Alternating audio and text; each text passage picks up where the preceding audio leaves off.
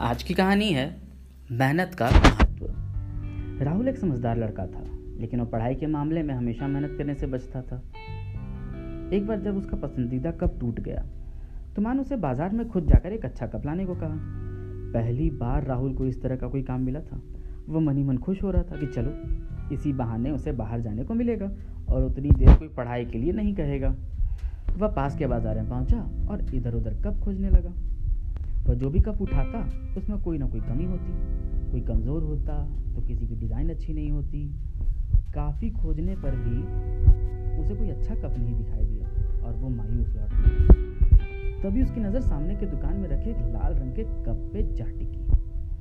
उसकी चमक और खूबसूरती देख राहुल खुश हो गया और झट से दुकानदार से वो कप हाथ में ले देखने लगा। कप वाकई में बहुत अच्छा था। उसकी मजबूती, उसकी चमक, उसकी शानदार डिज़ाइन, हर चीज़ बहुत अच्छी थी। राहुल ने वो कप खरीद लिया और घर चला गया।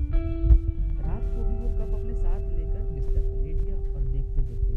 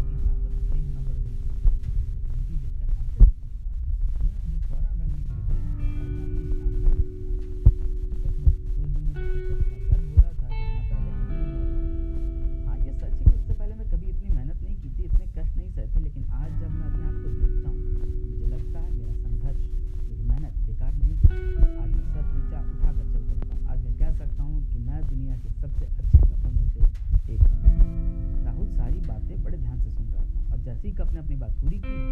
राहुल की आँख खुल गई। आज सपने में ही सही राहुल मेहनत का महत्व समझ गया था।